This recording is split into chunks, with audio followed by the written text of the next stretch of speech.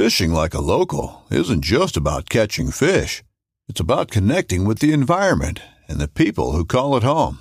It's about hearing the stories and traditions that have been passed down for generations and sharing unforgettable moments with the people you meet along the way. Fishing like a local is having an experience that stays with you forever. And with Fishing Booker, you can experience it too, no matter where you are. Discover your next adventure on Fishing Booker. This upcoming concert season will be all about the boots, and Tecovas is your stop for the best in Western style. Tecovas has seasonal and limited edition offerings this spring and summer, including men's and women's boots, apparel, hats, bags, and more.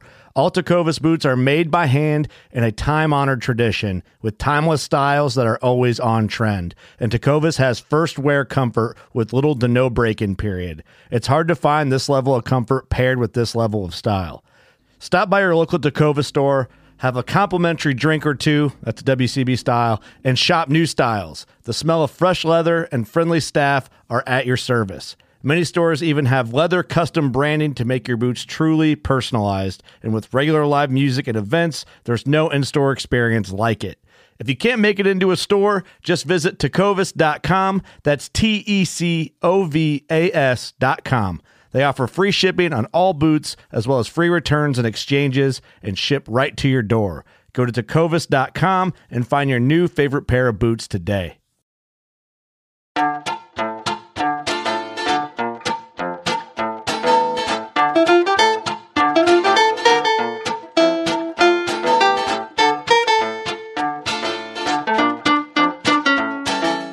I'm April Vokey, and you are listening to Anchored, my chance to speak with some of the most influential people involved in the fishing world today. Join me as I travel to sit face-to-face with my guests in their own homes to learn more about their careers, opinions, history, relationships, and life both on and off the water.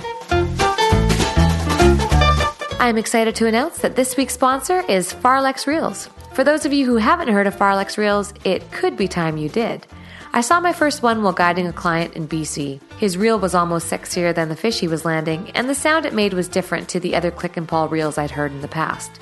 It was only a matter of time before I had a Farlex of my own, and now, with confidence, I can tell you that it's the best classic style reel I've owned. From the steady hum to the reliability while handling large fish, Farlex reels are best described as butter. You can find Farlex at www.farlexreels.com. Author of 5 fly fishing books, fly shop owner, guide, and instructor, Rick Kustich is a major contributor to the Midwest fly fishing scene. In this episode of Anchored, we talk about Great Lakes steelhead and what we can expect to find in his latest book.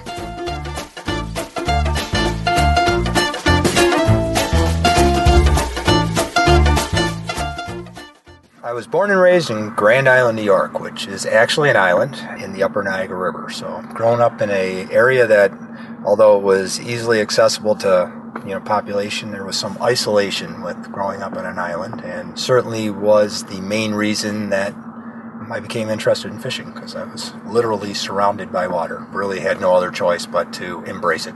Did your parents fish? My dad was a bit of a fisherman, but probably my biggest influence came from my brother, my cousin, and uncle, who were all, and my grandfather as well. All were fishermen and really, again, embraced the area that we were living in and took well advantage of it. So you're surrounded by water. What fish were you surrounded by? The Niagara, at least today, is an extremely diverse fishery, and it has cold water fish, warm water fish in it, from top to bottom. The upper part of the river, the portion that's above Niagara Falls, is mainly a warm water fishery. So it's smallmouth, largemouth, muskie, pike.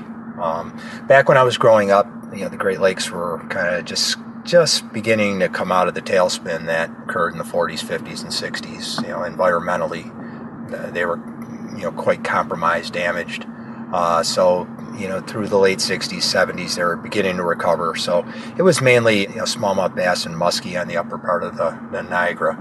And then below the falls, particularly as we moved into the 70s and 80s, there was runs of salmon and steelhead. And there still are, solid runs of salmon and steelhead and native lake trout as well. Now, when you say this devastation in the 60s, was that as a result of the locks that were put in? No, it was mainly environmental. Pesticides from runoff from agriculture, excessive amounts of phosphorus that entered into the lake system that were put into detergents.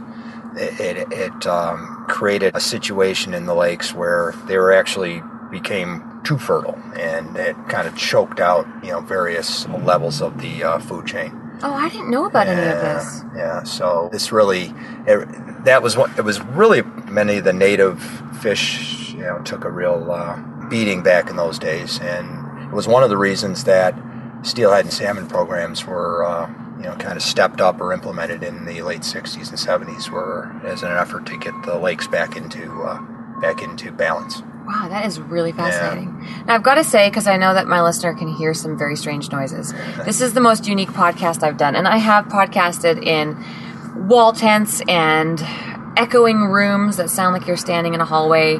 Right now, we are sitting in a car. Very strange.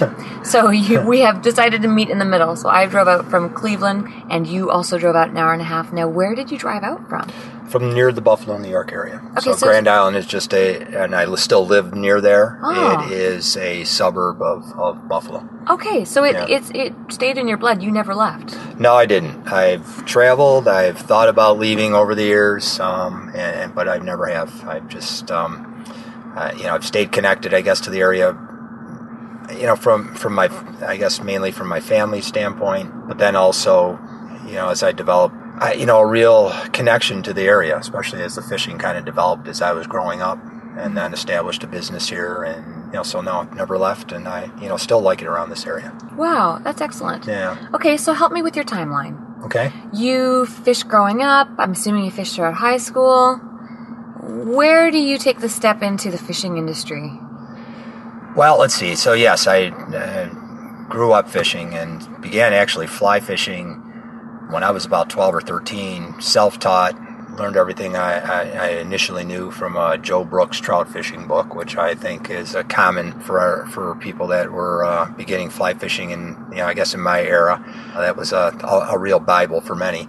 And taught myself how to cast. Actually, I didn't even have a fly rod. I started casting with a spinning rod and an old level line, and fishing for trout up in the Adirondacks is really where I kind of got started. And that just continued and really had a tremendous interest into it. And then probably when I was about in my mid-20s, I started to guide, and guided for a number of years. And then probably about 10 years after that, we started a shop, fly shop. Now, which shop was this? This was the Oak Orchard Fly Shop, which we started up on the Oak Orchard Creek in Orleans County in New York. When you say we, Rick, who did you start it up with? Actually, it was with a partner, Bob Morrissey, and my wife at the time, ex-wife now, and we were partners in the business, and started we bought a small shop that was owned by Jerry Senecal, and it was actually in the front part of his house. It was in an old farmhouse. That is so cool. So it really started out nice.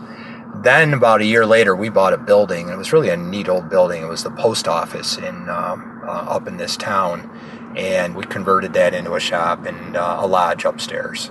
This is so cool. What year was this?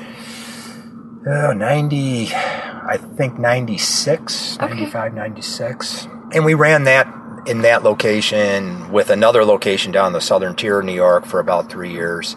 And then we moved the entire shop into the suburbs of Buffalo. Did you stop guiding after you started the shop? I was guiding some, but we, along with the shop, had a nice small outfitting business. And I mainly managed that and did some teaching and did some, seminars and things like that through the shop. When did you sell the shop? I'm assuming you sold the shop. Yes, I did. I sold the shop. My timeline's a little fuzzy on that, but I think it was about 2005, 2006. Okay, so you had it for the better part of 10 years. Yes. Mm-hmm. Yeah. Why did you sell the shop? There was I guess a number of reasons, but one, things didn't work out with my wife, so we split up, and she was a partner in that, and I don't know, there was just, we had gone through a period where shops were growing very, quite readily, and I will never say the business was easy back then, but it was certainly much less competition than there is now. With the internet. Yeah, internet and big box stores, and really there was very little of that back then. Right. So I started feeling that some of that pinch by the middle of in the middle 2000s, and just thought it was a good time to kind of move on and pursue some other things. That's fair. Yeah. Now, were you a pretty well-known angler at this point? I think throughout the Great Lakes. By that time, I had, by 1998, had published or had written 2 books. And that's what I want to get to. Okay, so you had written the book while you had the shop. Yes, a second. So there was, I published one in 1992. That, now looking back at it, it's a pretty rough guide, but it was... What is it? It was called Fly Fishing the Great Lakes Tributaries. Okay. And at the time, it was really the first, and oddly enough, I think it's still the best-selling book I've ever had, even though the quality of it, I look back at it now and really I'd almost hate to have anybody see it. A lot of people love that book, though. Yeah. Why? Why would you be embarrassed? Oh, I know we look at our writing later and we're always embarrassed later. Just the writing and everything about it. I mean, it just, it's... I'd like to think I've advanced so far from it all that... but it's, it is the beginnings, and you need to look back at where you came from. Why don't you do a revision or do a revised edition? Pretty much have. That really focused on almost all the species that run into the tributaries. So then in 2000, my brother Jerry, who's been one of my fishing partners throughout my life, and he's a bit older than I. We collaborated on a book called Fly Fishing for Great Lakes Steelhead. Oh, okay. And that was almost 300-page book that really I like to think helped redefine steelhead fishing in the Great Lakes. I have that book. Okay, great. I'll be reviewing it for this podcast to go up on the website. Great, and it really I think changed the way that other anglers looked at the fishery, and I do think that was something that I like to think really that my brother and I was able to really contribute to the steelhead fishery. And that one that was a self-published book as well, and again, very well received and well reviewed. So we're at now. I wrote another book in 2013. Oh, okay. And this one is actually published by Stackpole, and it's entitled "Advanced Fly Fishing for Great Lakes Steelhead." Oh. And what this book really, I don't like the title, and if there's anything that I kind of in this book that in any reviews is the title seems to have tripped some people up, but it really focuses on spay fishing and swinging the fly in the Great Lakes. Now, has it tripped people up because it intimidates them because this is advanced, or because it's not actually advanced? Yeah, I think to me it's advanced because there has been really nothing of any substantial nature written on spay fishing and swinging the fly in the Great Lakes. Okay, so it's an advancement of steelheading. Okay, that's how I guess I'm looking at it. Even though there has been some, it's had some coverage in some books, some coverage in some articles. To me, it was the first real attempt at a comprehensive. And the interesting thing about that is there's certainly been a lot written on spay fishing and swinging flies for steelhead in general. When you look at some of the books that have mainly come from the West Coast. But a lot of anglers in the Great Lakes feel that there's some major difference between the two fish. The Great Lakes fish and the I'm not one of those, but and it seems like the audience in the Great Lakes prefers a book that is written by somebody in the Great Lakes dealing with the rivers in the Great Lakes, and the conditions that you encounter, and the the various situations that present themselves. So, from that standpoint, it was advanced in that it was the first that really went down that road of really committing to swinging a fly and using a two-handed rod. You say that you told me that you go to BC every year for the last 20 years, right? So, what is the big difference then between the two fisheries in your experience? I mean, not the fisheries, but the methodology and how you're fishing for them. For the most part, I would say almost nothing. I mean, I use the same rods, lines, flies. My fly box that I use in the Great Lakes and use in British Columbia is interchangeable. I mean, every fly in there I use in both places. So to me, there is very little difference in how a fish reacts to a fly given a certain set of circumstances or conditions. What about dry flies, Rick? Is that just simply a water temperature factor? I don't know. There's certainly some dry fly opportunities in the Great Lakes. I've only caught less than a handful, but I don't try as often as I do when I'm out west, actually in BC. But it just does seem like some rivers, even in BC, seem to be more conducive to getting fish to come up to the surface than others. And it seems like the same opportunity, the same things exist here. And some rivers seem to be a little more conducive to that than others. Do you think that if these fish as smolts spent more time in the tributaries, that they would be more prone to taking dry flies? I think so. What's the average life cycle of a smolt in the tributary before it turns around and goes back to the Great Lakes? The fish in New York State, so there's 2 rivers in New York State that have a fair amount of natural reproduction, and the one I'm most that I know the best is the Cattaraugus. Okay. And there's a handful of tributaries. I think you did a casting clinic there a couple of years ago. Mm-hmm. There's a couple tributaries that produce a fair amount of wild steelhead. For the most part, they just live in this stream for 1 year. So they're smolting after 1 year for the most part. So that's most like our fish too. It's like our winter steelhead then. Yep. They're just simply there's not enough. It's not prolific enough for them to stay there, so they don't spend so much time. Yep. So is that really the big? Are there any systems where they do stay for 4 years, like they do in BC? 4 years as smolts? The one that I would see, we fish the Grand River in Ontario a fair amount, and that one actually it's interesting because of the one river where there probably is the best opportunity for dry flies. It's there. Funny you should say that. and yes. and the fish do spend more time in the river. And you'll even see situations there where I think some of the fish will stay and they don't even move out to the lake. Some of them just stay right in the river and I think turn into adults right inside the river and just as you'll see on some rivers out west. Yeah. Where they just never really turn into migratory steelhead. I know out west it's typically the females who have to go back to the ocean because they need a higher fat content for their eggs. Is it the same thing here, have you found? I don't know if there's been any studies that would indicate that, but my own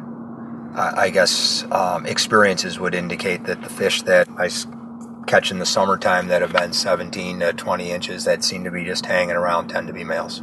So it's very interesting. Yeah. Now, I've noticed when I fish the Grand that's one of the few rivers out here where I do quite well on traditional presentations. Subsurface stuff, true grease lining, smaller classic flies. Right. And it's all kind of clicking for me. So maybe that's a direct result of them spending more time in the system as smolts. It's very possible. There are, that river depends on, basically it's 100% natural reproduction. Any hatchery fish that would be in there is just a pure stray. So, and I don't know if I've even caught a hatchery fish there. Got it. Yeah. Now talk to me about swinging flies out here. When did you see it really pick up? Because I remember, how old am I now? Okay, so I'm 33. I remember coming out here when I was, about 10 years ago.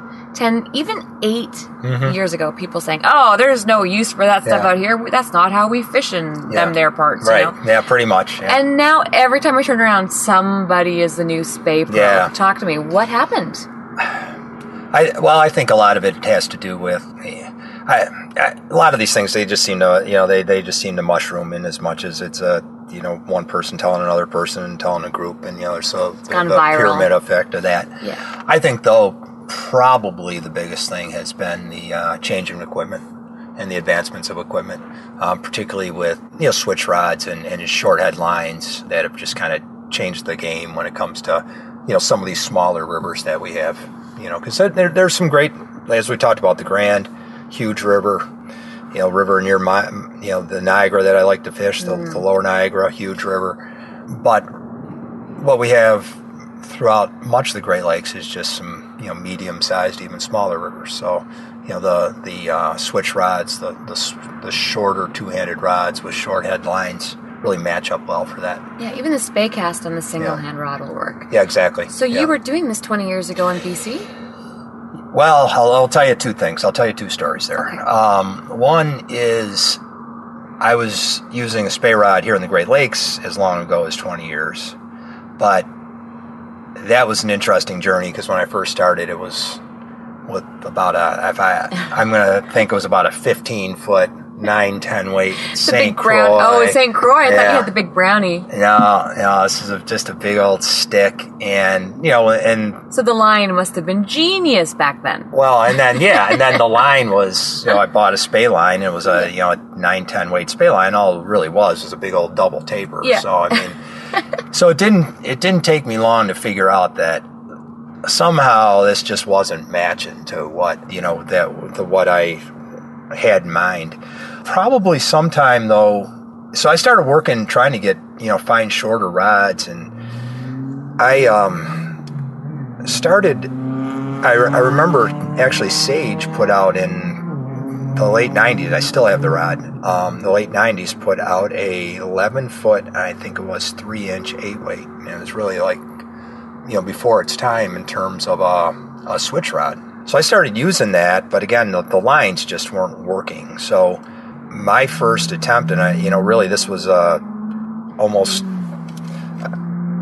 probably a precursor of a Skagit. What I felt is that I needed a really short head line. Instead of a long belly line, I needed something short that could kind of just make 30, 40, 50-foot casts and, turn over a tip, turn over a heavy fly.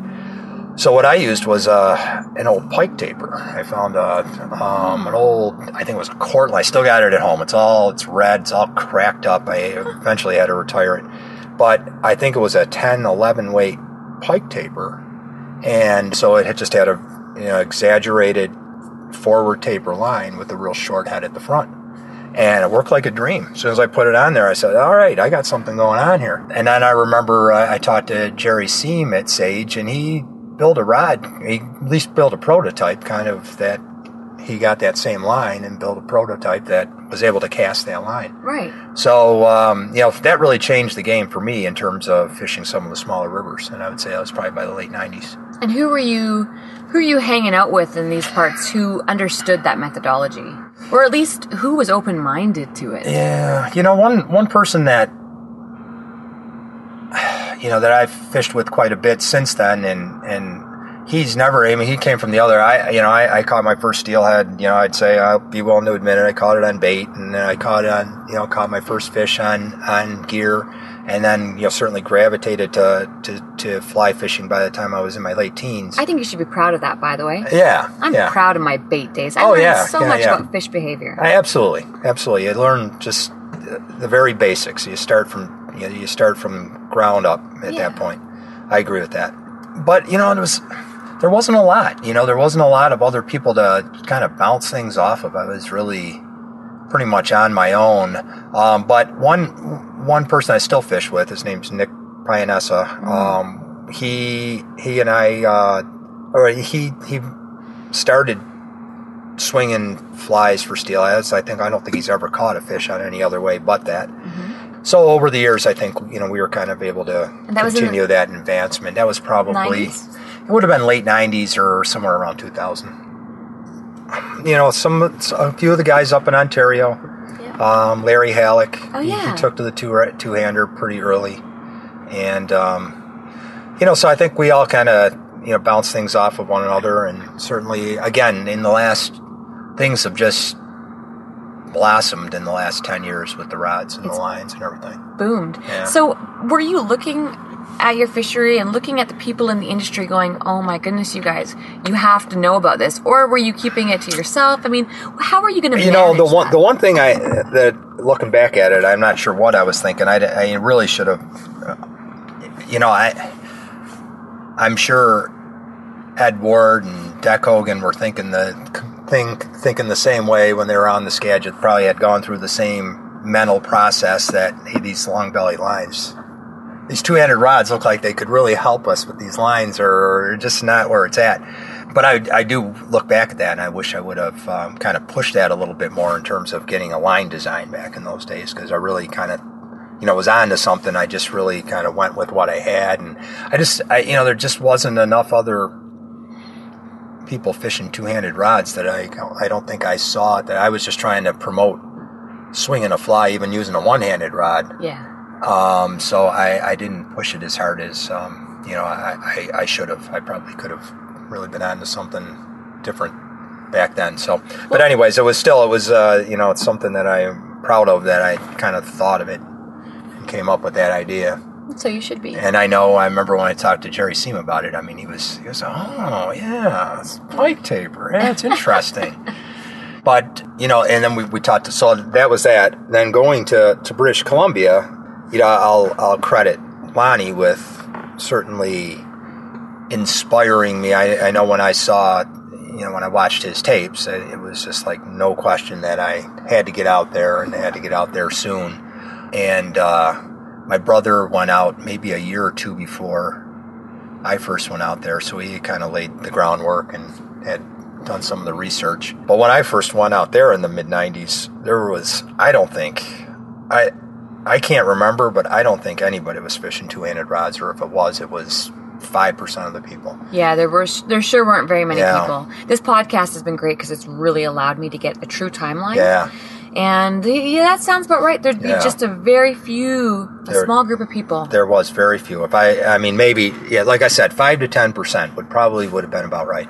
But then every year after that, every year you went back, it was more and more and more as a percentage. And again, it kind of goes with the lines started getting better in the even by the late 90s. I mean, Rio was making the wind cutter type lines and things like that. And even though they weren't the big the short headlines yet, those were all much easier to manage in a wider range of conditions and casting situations.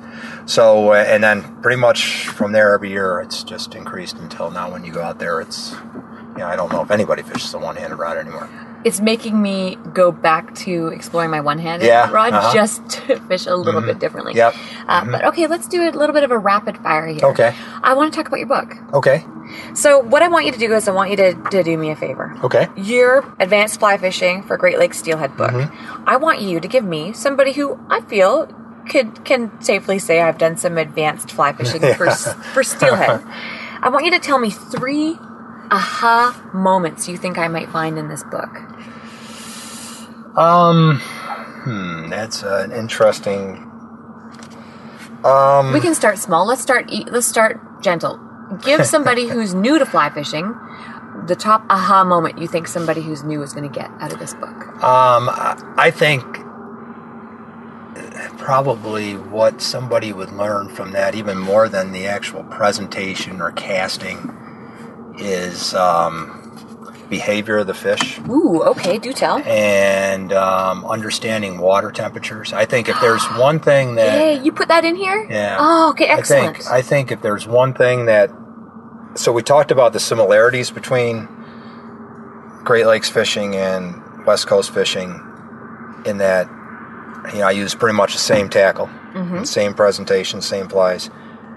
One thing that I see different about it is understanding how conditions impact steelhead activity and how they impact how they'll take a fly. Oh, I love this discussion. And the one thing that I think can occur in the Great Lakes more than on Western rivers, and again, this is just my feeling, is the dramatic change in water temperatures. Why? Well, I don't think our rivers are smaller. A lot of them don't have groundwater influence, so a cold snap at night can change water temperatures, 7, 8, 10 degrees. I saw one day last week, I was looking at the chart on the Cattaraugus, and this was a pretty extreme cold front. Water temperature dropped 20 degrees in a day. Oh my, see, when I fish, I carry a thermometer. Yeah. And I've started doing that since studying Atlantic salmon and really understanding that water temperature is huge. Yep. And I don't think I've ever seen, if I see it drop any more than 3 degrees, that's substantial to me. Yeah, it is. And it's substantial to fish. So when you get a drop that's 5 degrees, 7 degrees, it just really, slows them down. Their metabolism, I wouldn't say shuts down, but it slows down dramatically. Yeah. So as an angler, particularly one that when you're swinging a fly and expecting that fish to actually, chase the fly and go and grab it, that's a huge factor. And, understanding that is really comes into play from a success standpoint. I would be willing to, and I've charted this out to some degree, but I'd be willing to say 90%, maybe even more of my steelhead are caught when the water temperature is stable or when it's going up. Right. And, so when you have a situation where it's dropping throughout the day, dropping in the late afternoon, evenings, it really slows things down. But I think so what could somebody learn? If you get a cold night and your water temperature drops 5 or 7 degrees overnight, there's no real hurry to get it on the water first thing in the morning. You're better music off, to my ears. You're better off being there about 10 or 11 o'clock and, fish until dark and letting that. So if you're trying, if you have a half a day to fish, that's a situation. Go out in the afternoon. So water temperature is, certainly something I pay close attention to. What do you think is the marker point where things start to change?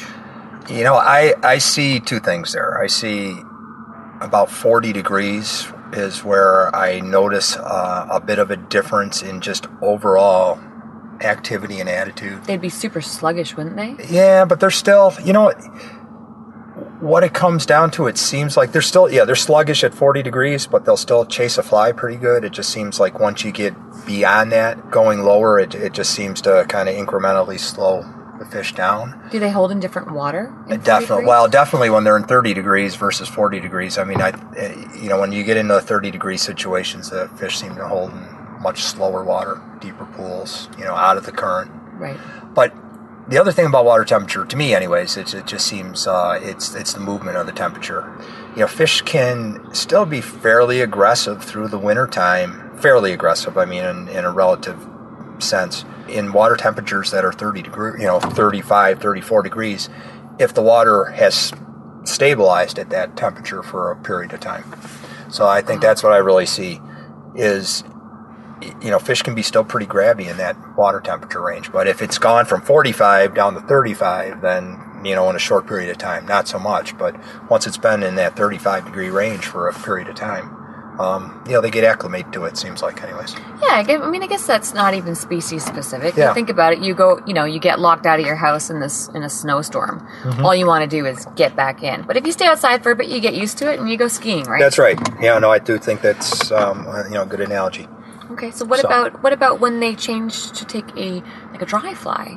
Have you found, I know that for me anyway, I've done a lot of reading and I found that the one consistency I found with people who discuss this is about the 54 to 55 degree range. There seems to be a switch where the fish are more prone to coming up. Mm-hmm. And I know a lot of people seem to use that as their gauge.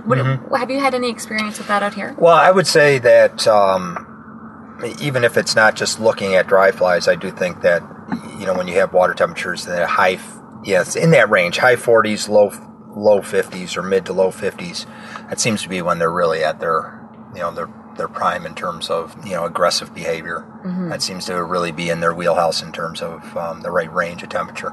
So that's when they'll be more likely to move up in the water column, whether it's all the way to the surface or just to move up a few feet to grab a fly or, move a longer distance to grab a swung fly. Yeah, and you talk about all this in your book. Yes. This is great. Okay, what's another aha? I think somebody in the Great Lakes would appreciate the thoughts I have on trying to find water to yourself. Yeah, can we talk about that? Yeah, I think, if you go to the most popular rivers in the Great Lakes and you go to the most popular access points, there's a good chance you're going to be turned off by what you see in terms of people. When I fish the elk, I know that I've seen it publicly and it made my stomach upset. Yeah. And I've seen it privately and it made my stomach upset. Yeah. I have very mixed emotions on this. Yep. Can you talk to me about this? You'll even see throughout my book how almost every photo, if there's a background, there's no other anglers in it. And, I get that so often if I'm giving a presentation. There must be trick photography or Photoshop. Where's all the people? I put a tremendous amount of effort into getting away from people when I'm fishing. I generally like people, but not so much in my pool when I'm fishing for steelhead. Sorry. Who gets into fishing to be social, really? Exactly. Isn't the whole point to get away from everybody? Yes. So I guess my question to you is this. If we really want to encourage people to get away from the busyness, and I believe that people do need to learn to explore again on their own, away from GPS and Facebook. Yep. They need to explore. Yep. How do we promote that for everyone's sanity and from an environmental stance, and then not just end up destroying those rivers? I mean, what's the fine line? How do we balance this as people who are trying to make this sport grow, but also keep our fisheries healthy? Yeah, it's definitely something that I think we've all struggled with. Anybody that's in the industry for any period of time. I mean, there is that balance of you need to promote a certain situation, a certain fishery to generate some interest and business, but at the same time, you want to preserve. And quite honestly, that rivers do need a certain amount of following, or they won't get preserved. So there's just a total fine line there. And like you said, I mean, sometimes you get dragged into people's perceptions when you're not even promoting a river, and you get dragged. I've had that situation myself. I think a lot of it is just trying to spread out the pressure as best as possible. And I certainly talk about again that in my book. It's just my own personal philosophy. First of all, just trying to put a tremendous amount of effort into getting away from main access points. I mean, it's amazing how much open water you can find by hiking a half a mile or a mile without where trespassing. Possible. Right, absolutely. Without making sure that it's I either have permission or it's on public land. Okay. That's one thing about the Great Lakes. There's a lot of areas where there isn't public land, but there are, if you understand the access laws, there's a lot of areas where there is public land, public fishing rights, things of that nature. How can somebody better understand the access laws? They vary by state, so I mean that would take an entire podcast to go through. Okay. But I think each state now has their division of MNR have pretty good websites, and so there's really the opportunity to either go on and see what their general laws are. I know in New York State you can go and see where all the public fishing rights are, all the public accesses. So, I mean, there's good information out there to get you started. Yeah. And you can, draw your conclusions from there and make your own strategy. So that's one thing I like to do. I'll go to great lengths, and, I'll be in situations too where I'll hike way into areas where I know people will need generally from a comfort level will need to hike out by 2:30 or 3 o'clock, and I'll stay till 6 o'clock and put a headlamp on and hike out in the dark. And Great. It is what it is. I mean, it just takes a little longer, but you had those last 2 or 3 hours all to yourself because everybody else needed to get out of the other thing I like to do is fish conditions that aren't the best. Water's just coming into the day or two that people are waiting to get on the water. Well, I'll try to get out there and fish them those days before, so where people are intimidated because the water's still off color or it's too high. I like to go out, and this is an advantage of a two-handed rod. I like to go out on windy days, where other anglers are, even gear anglers will stay away from real extreme wind. With a two-handed rod, you can pretty much at least get a line out there pretty consistently and take advantage of that. But the other thing too that I really enjoy doing is taking advantage of the shoulder periods of the runs. Try to the first few weeks before the season starts, the last weeks, or fishing into the winter time. Can you do that and not be fishing on reds? Yeah, absolutely. I mean, through the winter time here, fish don't really start to spawn until that water temperature starts to warm up until in the late February, March, April. So, I mean, you have a good opportunity through the winter time to do that. Coming up, Rick and I play some quick rapid-fire questions, and I ask him to look a little into the future. Again, thank you to Farlex Reels for making this episode possible.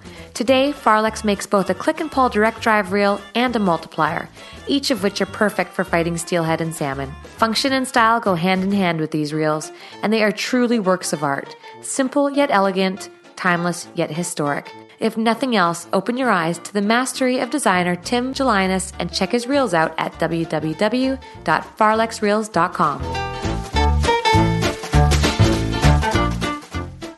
you think that's something we should be doing instead of trying to encourage people to get out and explore more?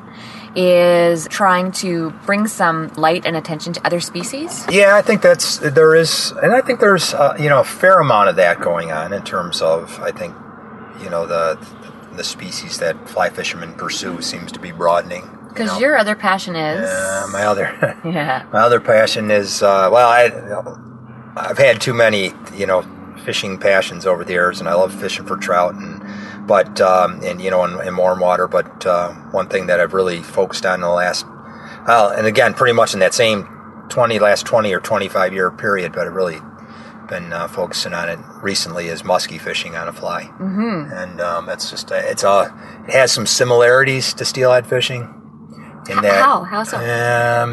Just as a the similarities are the persistence. Persistence, fly in the water. Not taking a break, trying to just stay consistent.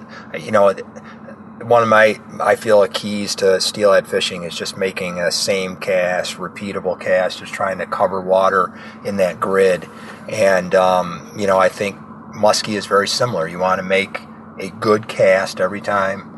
You don't want to waste time. You don't want to waste time with the fly in the air a lot. You want your fly in the water as much as possible. And just that persistence, just that next cast could be the fish. And, you just don't give up until, it's absolutely time to go home or it's dark out. So I think it's pretty safe to say that you're not a numbers guy. No. For some reason, I just enjoy a challenge. As soon as it gets, honestly, as soon as fishing begins to get easy for me, I want to up the bar. Yeah, I think that's how it is. I think that reason is just experience, really. And that's a pretty standard, I don't even want to say progression, but it is a progression as an angler. I think so. Can we talk about that a little bit? Sure. Because it's something I'm very passionate about, and I've actually been traveling on this circuit, doing a presentation, trying to educate people on history, because for me, that was kind of my next step. You do, at first, it's how many fish you can bring home. Yep. How many fish you can catch, then the biggest fish, and then kind of the hardest fish. And now I'm at the stage where I want to catch not even a fish in the most difficult method, because, I don't mind. I'll fish dry flies or subsurface presentations all day long. But I wanted to explore something deeper, and for me, that was the history. So I get off on reading Hag Brown, and then going to Vancouver Island and walking the Heber, and just knowing that he walked that river too. And even if I don't catch anything, I know that I'm following some very rich history. Yes. So that's my next step. Do you think that with the internet and all of the amazing technology we have today, and all this fancy gear, that we're focusing more on the numbers or less on the numbers? And I say this because I hear a lot of people arguing about it. So the old guys think that the new guys are all about the numbers. But I see the new guys fighting for a ton of conservation issues, and they're saying to me, but look at all the old guys with the 100 fish lined out on the ground. Yeah. So do you think that it really there is no difference from 60 years ago to now as far as numbers go? There's a lot of thoughts in my head after that. Sorry. No, it's okay. A couple of things though. One, I do think. I just look at what's available. My brother and I were having this conversation just the other day. It just seems like so many fisheries are in such good shape today versus maybe 20 years ago, 30 years ago, 40 years ago. It just seems like the opportunity and we were just marveling at the number of like big brown trout we see on Facebook and things of that nature right now. Out here, just everywhere across the country, across North America. Those types of numbers, and so I think it's a bit of a difference in that. Yeah, like you said, you see the old guys with the dead fish back in the day. Well, there wasn't as many anglers back in those days, and the ethic was different. But it just seems like we are charging into a new peak period in terms of fishing opportunity out there. I just think we have more enlightened management and catch and release, and I think professional managers in some areas are doing a real good job with the fisheries to a point where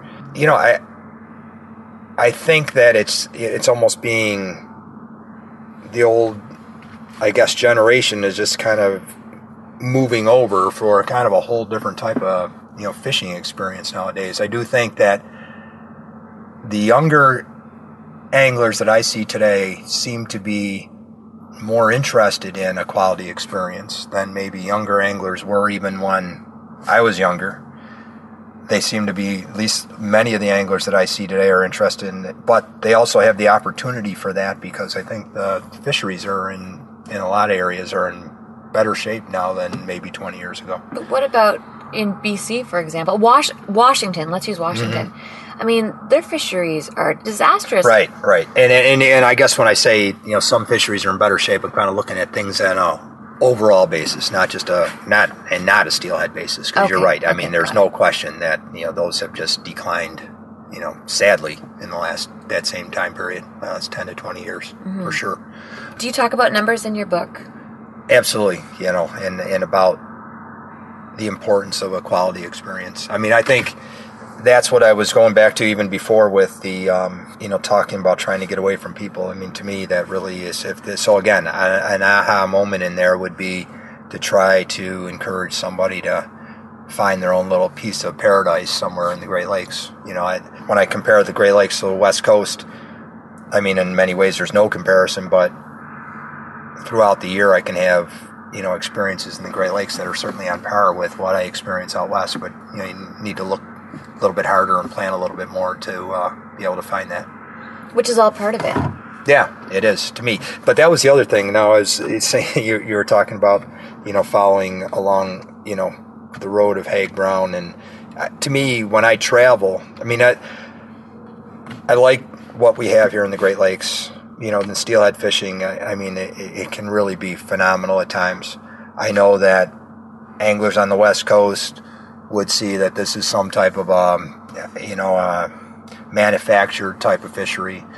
Maybe there's, certainly I've seen that discussed on, articles and on Facebook that, these aren't real steelhead because they don't go out to salt water. I mean, the debate really, if you say a steelhead's a native West Coast fish, then I mean there's no discussion beyond that. What is the definition of a steelhead? To me, it's just it's a migratory rainbow trout, so it doesn't really involve necessarily salt water, but I mean you'd certainly get differing opinions on that. But so anadromy has nothing to do with it. That's not the way it's been described to me by a biologist, but certainly that's, I think, open to a lot of interpretation. Yeah. To me, I would never sit here and try to argue, well, the Great Lakes is just as good as the West Coast, because, I mean, it's hard to make that claim when they're native here and they've been transplanted here. But there are, certainly great wild fisheries in the Great Lakes that provide an opportunity that's on par, again, when you can find it and when you look for it. And the other thing that's, the Great Lakes steelhead fishery has a pretty rich history in that steelhead were, again, admittedly transplanted from the West Coast, but they were brought here in like I'm going to say around 1875, when railroad cars first started coming across the country and it was part of, the U.S. Fish and Wildlife's plan to redistribute, fish throughout the country. So the interesting fact about that is brown trout came to this country a little bit later than actually steelhead came to the Great Lakes. So, I mean, most of us would consider a brown trout a fish that, a trout that's, well ingrained in the history of fly fishing in North America, and steelhead have been in the Great Lakes for a longer period of time than that. So, I mean, at least it's something that, kind of points to that there's some history there, and all the rivers that probably have wild fish in them today probably had wild fish in them at the turn of the century, turn of the in the 1900s. Have you found a book out there yet that really highlights the history of Great Lakes fishing? I haven't really. I mean, there are a few that talk anecdotally about, experiences in the 20s and 30s, with steelhead. I've heard some stories, especially back when I was much younger and talked to some individuals that were fishing the Cattaraugus in the 30s and 40s and, talked about the runs back then. I mean, they were sparse, but they existed. You're right. There is so much history. Yep. I mean, I know people are proud of Hemingway. Hemingway fished here. I get it. But this predates Hemingway. It's special, and I think that there's a lot that could probably be dug up. That's right. I think there is. You'd really have to do some digging. I think, in some of the deep closets of some M&R offices and things like that, I'm sure there exists some reports and some, again, stories, anecdotal tales. Better to dig now before you Yeah, lose it. that's right. And I'm sure some of it's probably already been lost. But I was going to go back to one other thing that you mentioned about, too, is, I think in terms of anglers today and, again, following the idea of following in the footsteps of Hague Brown, I mean, I think that's one thing that when I travel now, I really enjoy traveling to areas that, when I travel, that have native fish, that have some type of history, and kind of understanding some of what is behind it all. I think the older I get, the more appreciation you have for the people that were in front of you and did, influence that fishery. And it is interesting to go down that road and find out a bit about it. Yeah, and not everybody gets it. Yeah. It's been a really hard, I'll be honest, it's been a very difficult journey for me. Because, I mean, let's be honest, my whole life is fishing. I don't do this on weekends. I do this 365 days a year. So I feel like I may have outgrown or outaged a lot of my peers. And I really don't belong in any group. What can I do to get them to be interested? Or is it something that can only come to you in your own due time? I do think that time is a huge element of understanding or appreciating history. I see it myself. I mean, the older you get, the more you begin to you look at maybe what you have brought or contributed, in some small way to the sport or to other people, and I think you start to look around and start to understand that there was people before you that did this, that had similar thoughts, 40 years ago, 50 years ago. I think it's, pretty safe to say that no matter what idea you come up with in fly fishing, somebody probably thought of something similar to that at some other point in time. And, for me, I know it's just been age. The older I get, the more I appreciate, that element of it. Even though that, I've certainly read books. I think I've appreciated it to some degree, even at a younger age. Reading Joe Brooks and Hag Brown, and but at the same time, you really start to focus on it in time, and as you mature, what that really has meant. Yeah. Oh, that's true. I guess, and I can even go out to make it kind of feminine here, if I might. So you can look at a rose, and you appreciate that rose, and you enjoy it. But if you understand how that rose was planted, how it grew, how it came to be, you just appreciate it a little more. That's right. And it's up to you. You can appreciate it to whichever depth you choose. So, okay. So, but I think it is an individual thing. but that makes a good point. I mean, how do you explain it? How do you get people to understand it? I do think that you've made a good analogy, and a steelhead would be just like planting a rose, but it even it has to protect itself against bugs and things of that while it grows up, and there's just so many things that can go wrong in a fish's life, a steelhead's life, that I think it really does, if you kind of explain it that way, and what a fish has to go through to grow up in the stream, go out to a big body of water, and end up back there in 4 years. I mean, I think that in itself should give some people a little greater appreciation, and then kind of knowing that people have recognized that for years and have been trying to protect it for years. Maybe that would help give some perspective on it. I agree.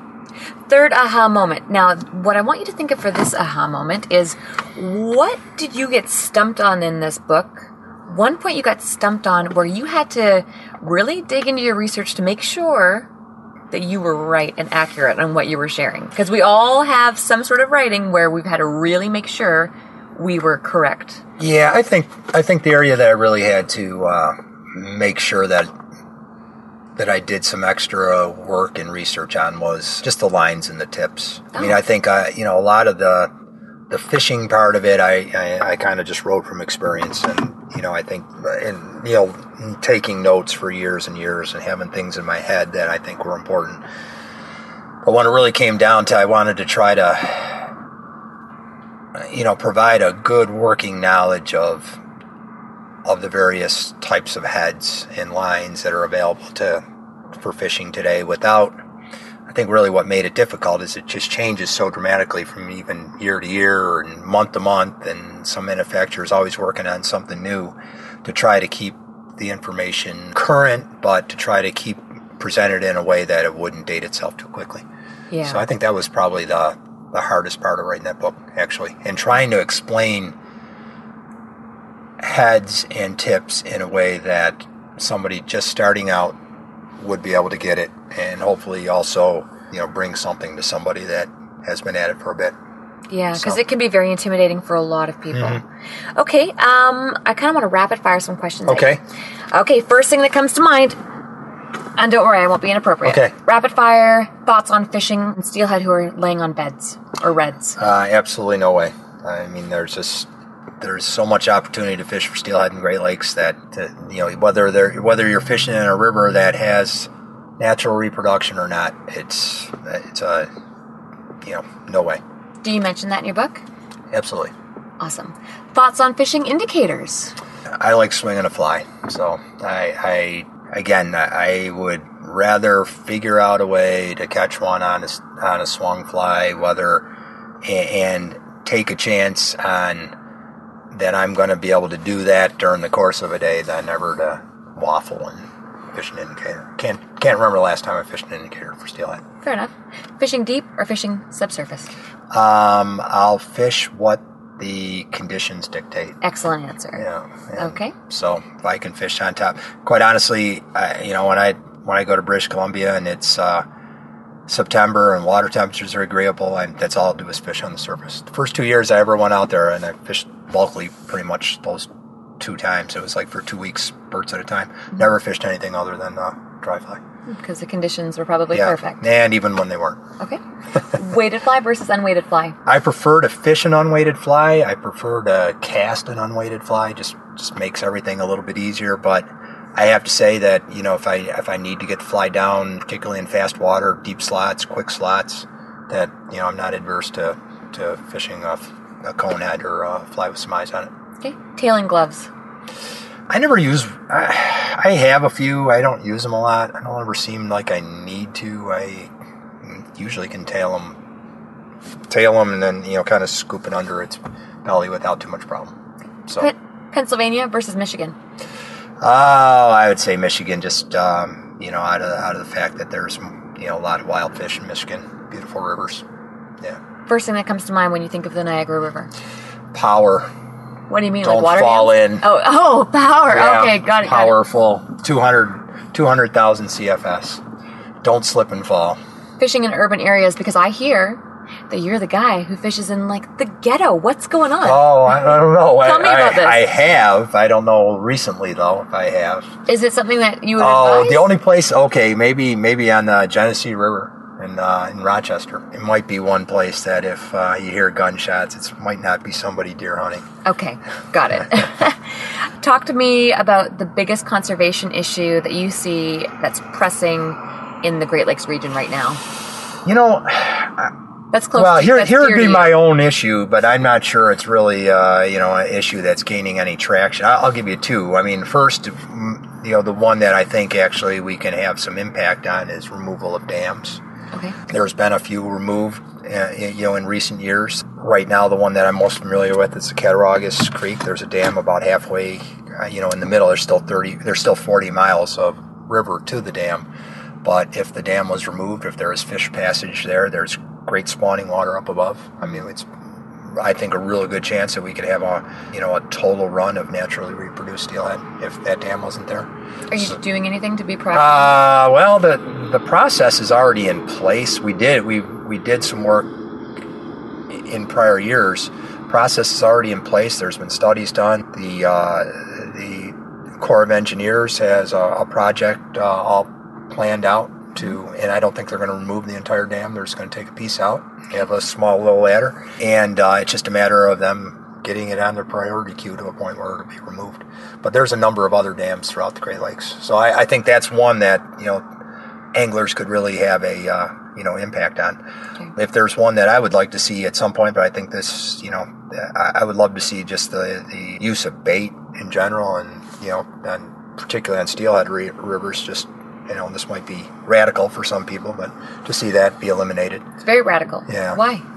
I just think there's just so many artificial options now that there's no, whether it's, whether you're using, minnow imitations. I mean, not even just talking fly fishing, in conventional tackle.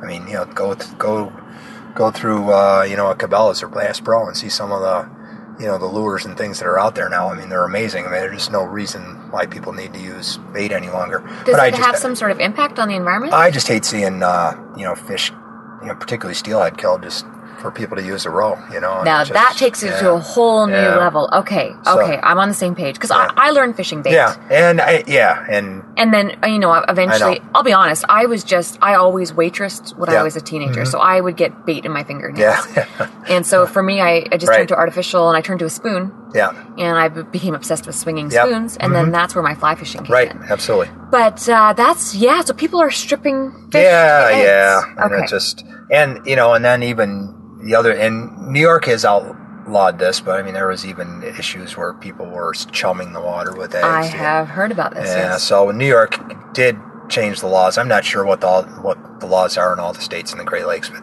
that's just like a no-brainer. I mean, that should be changed if it isn't in other states. So I think those are big ones right there. But I think opening up opportunities for wild fish development and removing that kind of behavior.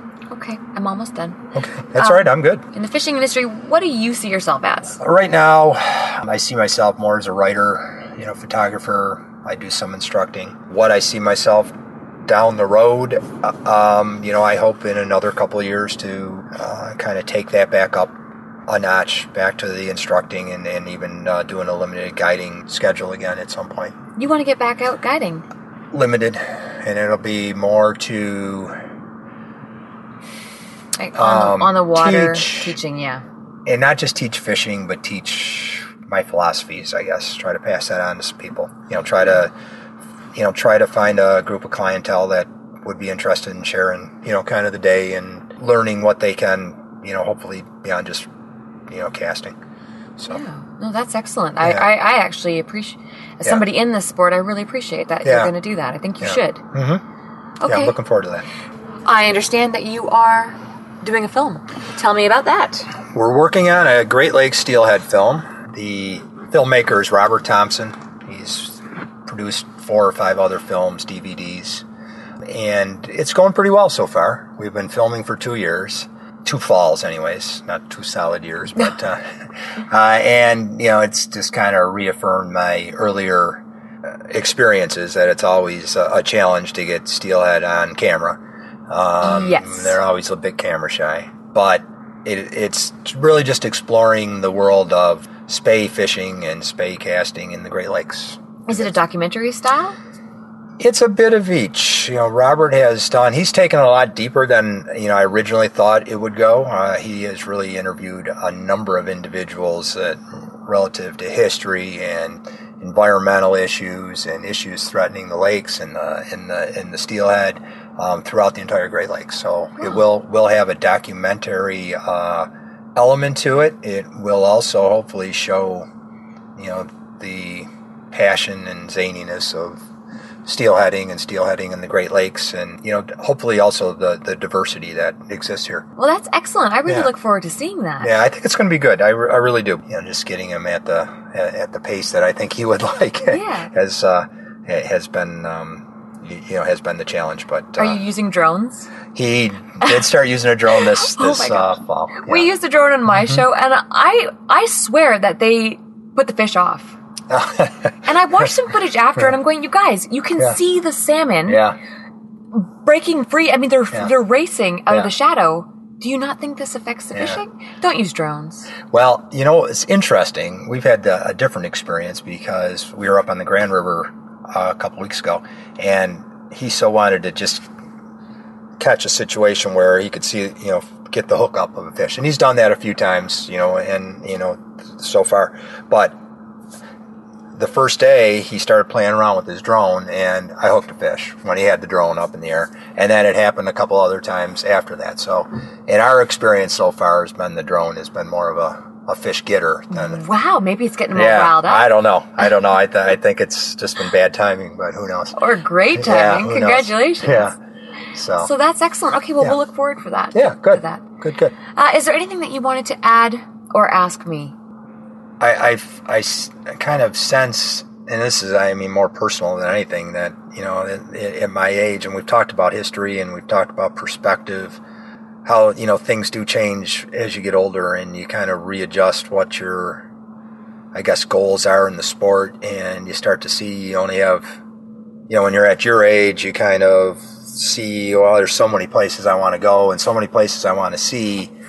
And I'm just beginning to get to the point in my life where I know I'm not probably going to be able to do all the things that I one day hoped that I'd do. But I mean, my list was, admittedly way too long.